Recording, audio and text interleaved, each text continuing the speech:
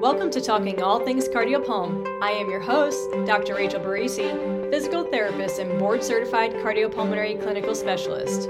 This podcast is designed to discuss heart and lung conditions, treatment interventions, research, current trends, expert opinions, and patient experiences.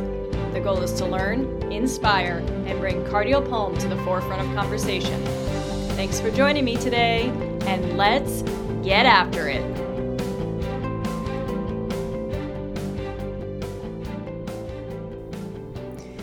Hello, and welcome to episode 11 of Talking All Things Cardiopulm. I am your host, Dr. Rachel Barisi. So today we're going to talk a little bit about cardiac risk factors, and this all kind of came about because I was lecturing today on diabetes, chronic kidney disease, and obesity, and just generally talking about metabolic syndrome. And I just felt like I was repeating myself. And the reason why I felt that way is because the cardiac risk factors hold so much weight, and they're way more than just cardiac risk factors. I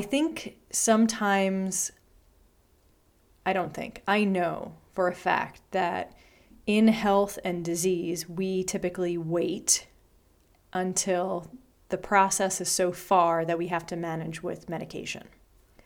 And maybe not even that we have to manage with medication, but that is the easier choice. And at that point, when it's finally being dealt with, might actually be a necessity. With that being said, the risk factors for cardiac risk factors, the risk factors for diabetes, the risk factors for chronic kidney disease, all pretty much mirror each other. And the big ticket is with modifications in lifestyle and behavior, we can mitigate progression of cardiac disease, atherosclerosis, hypertension. We can mitigate the process of progression of prediabetes to type 2 diabetes. We can mitigate the progression into chronic kidney disease.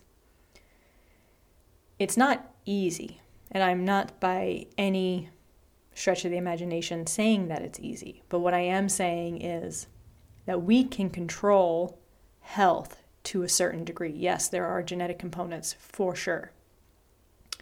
But if we keep it simple and think about healthy diet, think about healthy weight, and think about regular physical activity with moderate intensity, that essentially would help mitigate and prevent progression of a multitude of diagnoses, including diabetes, cardiac disease, and chronic kidney disease.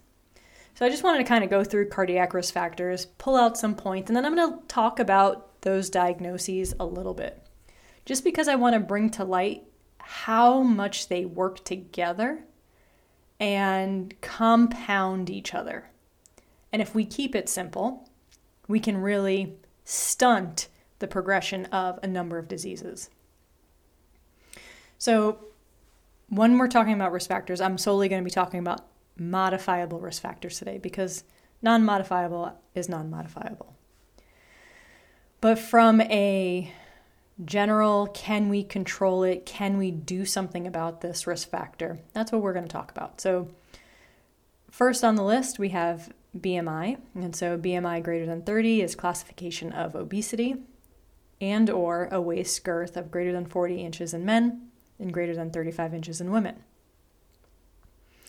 Now, I think this is really important because I think we do have to pay attention to healthy weight, healthy lifestyle, and there is a specific point here that I do want to kind of bring light to, and that is adipose tissue around the abdomen. And basically that has higher impact of health and disease because essentially adipose tissue works as an endocrine organ and releases and secretes things like cytokines. and essentially creates this inflammatory process and has a high link to insulin resistance as well as what we call visceral adiposity. So basically adipose tissue that starts to develop around organs have a higher risk of leading to disease. But essentially, central obesity or central abdominal obesity has high risk for progression into insulin resistance and is a cardiac risk factor for cardiovascular disease. And also it creates a low-grade inflammatory process. We know that if we're looking at weight loss as a mitigation point, that we can make improvement in a number of other factors. So I'm going to hold on that because we're going to come back to it. Physical inactivity is a cardiac risk factor, and the recommendation has not changed much in the new update, but basically not meeting a minimum threshold of 75 to 150 minutes of moderate to vigorous activity in the week is a risk factor for cardiovascular disease. So what does this mean? This means that we need to get moving. And I will tell you that this is not as easy as it sounds, but this is really the bread and butter, probably not a great analogy in this case, to improve risk factors, period.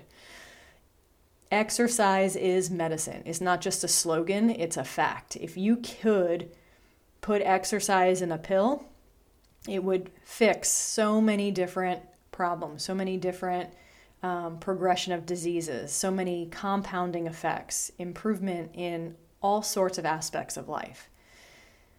Starting with exercise at a young age, making exercise a game plan from the get-go, when things are starting to turn towards disease, that should be the first priority. We need to do better at educating on exercise, what it means, how to increase activity, how to incorporate aerobic exercise, how to increase resistance training in your week. The minimum threshold is 150 minutes, 30 minutes, 5 times a day of moderate intensity, or 75 minutes, which is 3 times a week of vigorous activity. So just changing that intensity changes the time. Blood pressure. Blood pressure is a cardiac risk factor, and this was new in the update, and I've spoken about this before, but we are considering our blood pressure a risk factor when systolic blood pressure is greater than or equal to 130 millimeters of mercury and or a diastolic blood pressure of greater than or equal to 80. That number is a cutoff for progression of disease. So when we have hypertension, basically we have this process of increased velocity throughout our vessels, which causes problems within the vessel walls, causes breakdown, sets us up for atherosclerosis.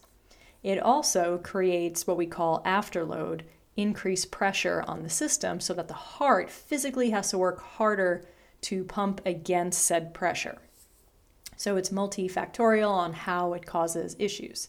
It also causes issues in different organs because that high velocity force is present there as well. And some organs are not set up to handle such pressures. Dyslipidemia. So that atherosclerotic process, this level of increasing lipids in our bloodstream, is a cardiac risk factor, LDL greater than 130. HDL, which is our good cholesterol, less than 40 in men, less than 50 in women, and total cholesterol being greater than 200. Change in lipid profile sets you up for the process of atherosclerosis and many other things. But step one, or one of the main concerns, especially in the world of cardiac risk factors, is that we're literally setting up the body for failure. We're setting it up to have plaque buildup. You compound that on top of hypertension, and you have the perfect storm. So thinking about how to improve LDL lipid profile, 2 main things: healthy diet, exercise. How can we improve blood pressure? A number of different ways, but you already know: healthy diet, exercise. There's a common theme throughout. We also have cardiac risk factor for fasting plasma glucose. So your fasting glucose is the time that your glucose is checked after fasting for at least 8 hours, and that risk factor is greater than 100, or with a 2-hour plasma glucose test greater than 140. An even better indicator can be what we call the hemoglobin A1C, and that is greater than 5.7% as a risk factor. And the reason why the hemoglobin A1C can be so beneficial is because it gives us a 3-month window of your glucose health. It's not just based on one test. Maybe you didn't fast for a true 8 hours. Maybe the meal that you ate before fasting was higher level in sugar. Hemoglobin A1C is a 3-month window. And the reason is because as we have increased glucose built up in our system, it can bind to hemoglobin, and essentially it stays bound. It's irreversible. So it'll last about 120 days, which is about the life cycle of that cell. And so it gives you a good picture of basically glucose health for a 3-month window. And then we have smoking. We've talked about smoking already. Smoking is a cardiac risk factor, and again, a risk factor for so many other issues. I've actually had a number of patients recently that are actively smoking, and it actually fits into this whole picture, so I might bring it back up later. But smoking, especially in the world of diabetes and wound healing, is the absolute worst thing that you can do to compound an already struggling situation. So smoking cessation all the way, no questions asked. I think that's an easy piece. All right, let's talk about metabolic syndrome. Metabolic syndrome is literally the combination of these risk factors creating disease. Okay, so metabolic syndrome includes hyperglycemia, hypertension, dyslipidemia, and central adiposity. Literally everything that was just mentioned before. And I just want to make note that anytime we have a process and or taking a medication for that problem, it is considered a risk factor. So if I am hyperglycemic, but I'm taking some sort of medication to improve my glucose, that would still be considered a risk factor. If I'm hypertensive and I'm taking an antihypertensive to improve that blood pressure, that is still a risk factor, even though my numbers might technically be normal now. They would not without the medication. So it still counts. So metabolic syndrome is literally a reflection of cardiac risk factors, except we're saying this same person has all of these things together. Now we look at diabetes. No surprise here, but the risk factors for diabetes include obesity, specifically abdominal obesity, impaired fasting glucose and glucose tolerance, hypertension, low HDL and high triglycerides, and smoking. So these risk factors that we just talked about in great detail about cardiovascular risk are the same as diabetic risk. And we know that if someone has diabetes, they have something like a 3 to 4 times higher likelihood of having cardiovascular disease. So when you have one, it is very likely that you have the other. And when you have both, it's going to compound the problems that exist. And so essentially, your body starts to compensate. And compensation can only take you so far because at the end of the day, what ends up happening is failure. So we'll leave type 1 diabetes out because there's actually a structural autoimmune destruction that occurs. But in type 2, it's literally a decreased insulin sensitivity and resistance to insulin that occurs over time. And essentially, your body, although it makes insulin, isn't being used appropriately. So typically, we have food, we break that food down into glucose so it can be used for energy metabolism, and insulin helps to make that happen. So insulin helps glucose cross the cells to be used appropriately for energy and cell metabolism. And what's not used typically gets stored in the liver.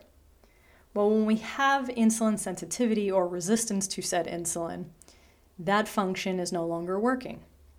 So the insulin isn't able to move the glucose across the cell, and it's not able to have the liver store said glucose.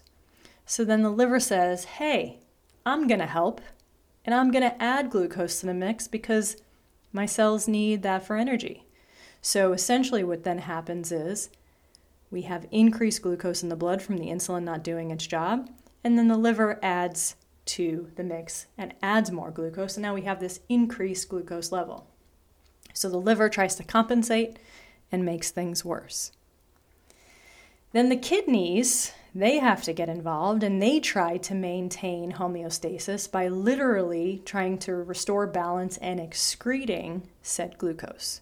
So now the kidneys are excreting the glucose in the urine, and it's going to be doing that for some period. And when that happens, it's going to create a diuretic effect and actually increase water excretion. So now the kidneys are doing more work. And so yeah, as a compensation, it's going to hold up for a bit of time, but what do you think is going to happen to those kidneys long term? So because we're not using glucose for energy, we have to use something else, and the body ends up utilizing fat for metabolism. And this can become problematic because when we use fat as a primary metabolism source, then we start to accumulate ketones in the blood. And again, the kidneys and the lungs have to excrete said ketones, and it does that by excreting higher level of hydrogen or exhaling via the lungs.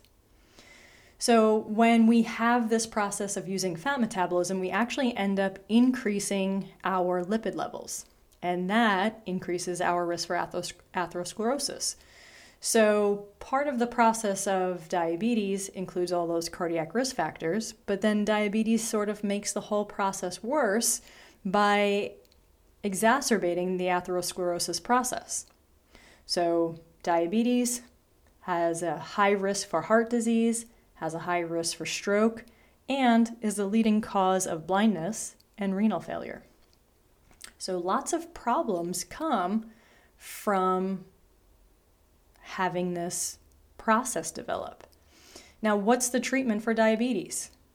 Diet modification, weight loss, exercise.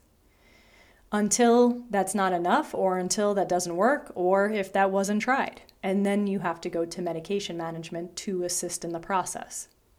But I think you're starting to catch on to my theme here.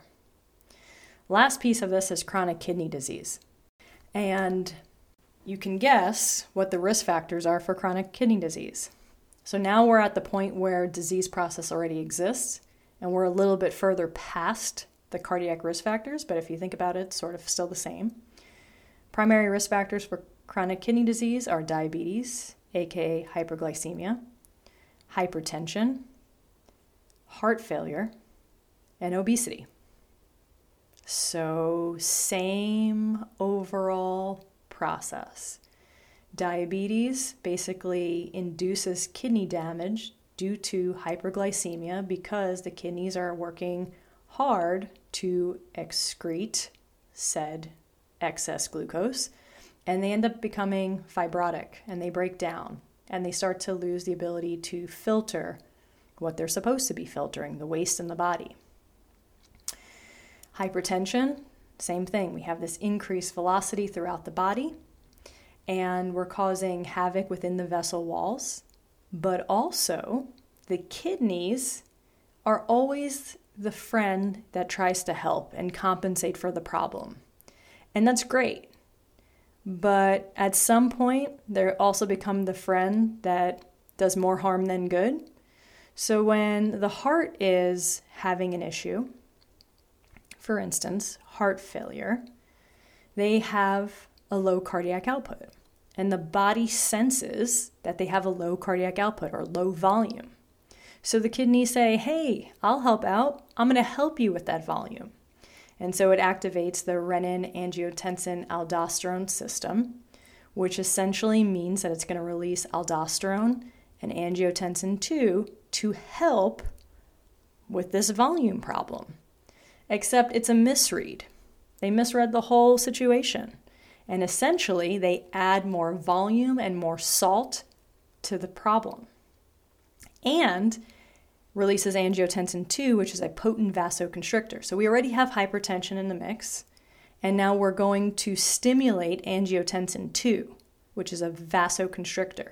So it's going to make that hypertensive process worse and essentially lead to more left ventricular hypertrophy. So now we're in this world of not only do we have disease and compounding effect, but each disease process is making the one prior worse. So worsening hypertension, worsening heart failure, worsening fluid management, and essentially you end up in this problem where likely you're in and out of hospital admissions, you're in an exacerbated state, you're acute on chronic kidney disease, you're acute on chronic heart failure exacerbation, and you're kind of stuck in this compensatory world where your body no longer can compensate and it starts to fail. Even in the state where, for instance, you need to be on dialysis and or need a kidney transplant, you can still benefit from exercise. It is still one of the recommendations to improve kidney disease. Exercise helps improve lipid profile, blood pressure control, insulin control, reduction of inflammation, improve red blood cells, which matters because in chronic kidney disease you actually have anemia, improve your exercise capacity, strength, quality of life, so on and so forth. And yes, at this point, medication management will be important, and it will include glucose control, antihypertensives, and lipid control. But let's go back to the beginning.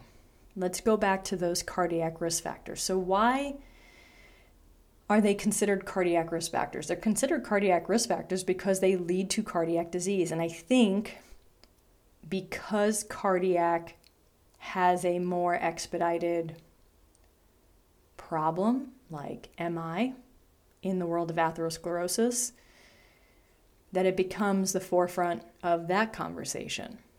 But at the end of the day, those risk factors mirror each other and compound each other into other disease processes. And when you go back to the basics revolve around improving exercise and physical activity, improving glucose control with diet, and potentially weight loss if that's indicated. All of those things have benefit to their overall system. The benefits of exercise is that whole list.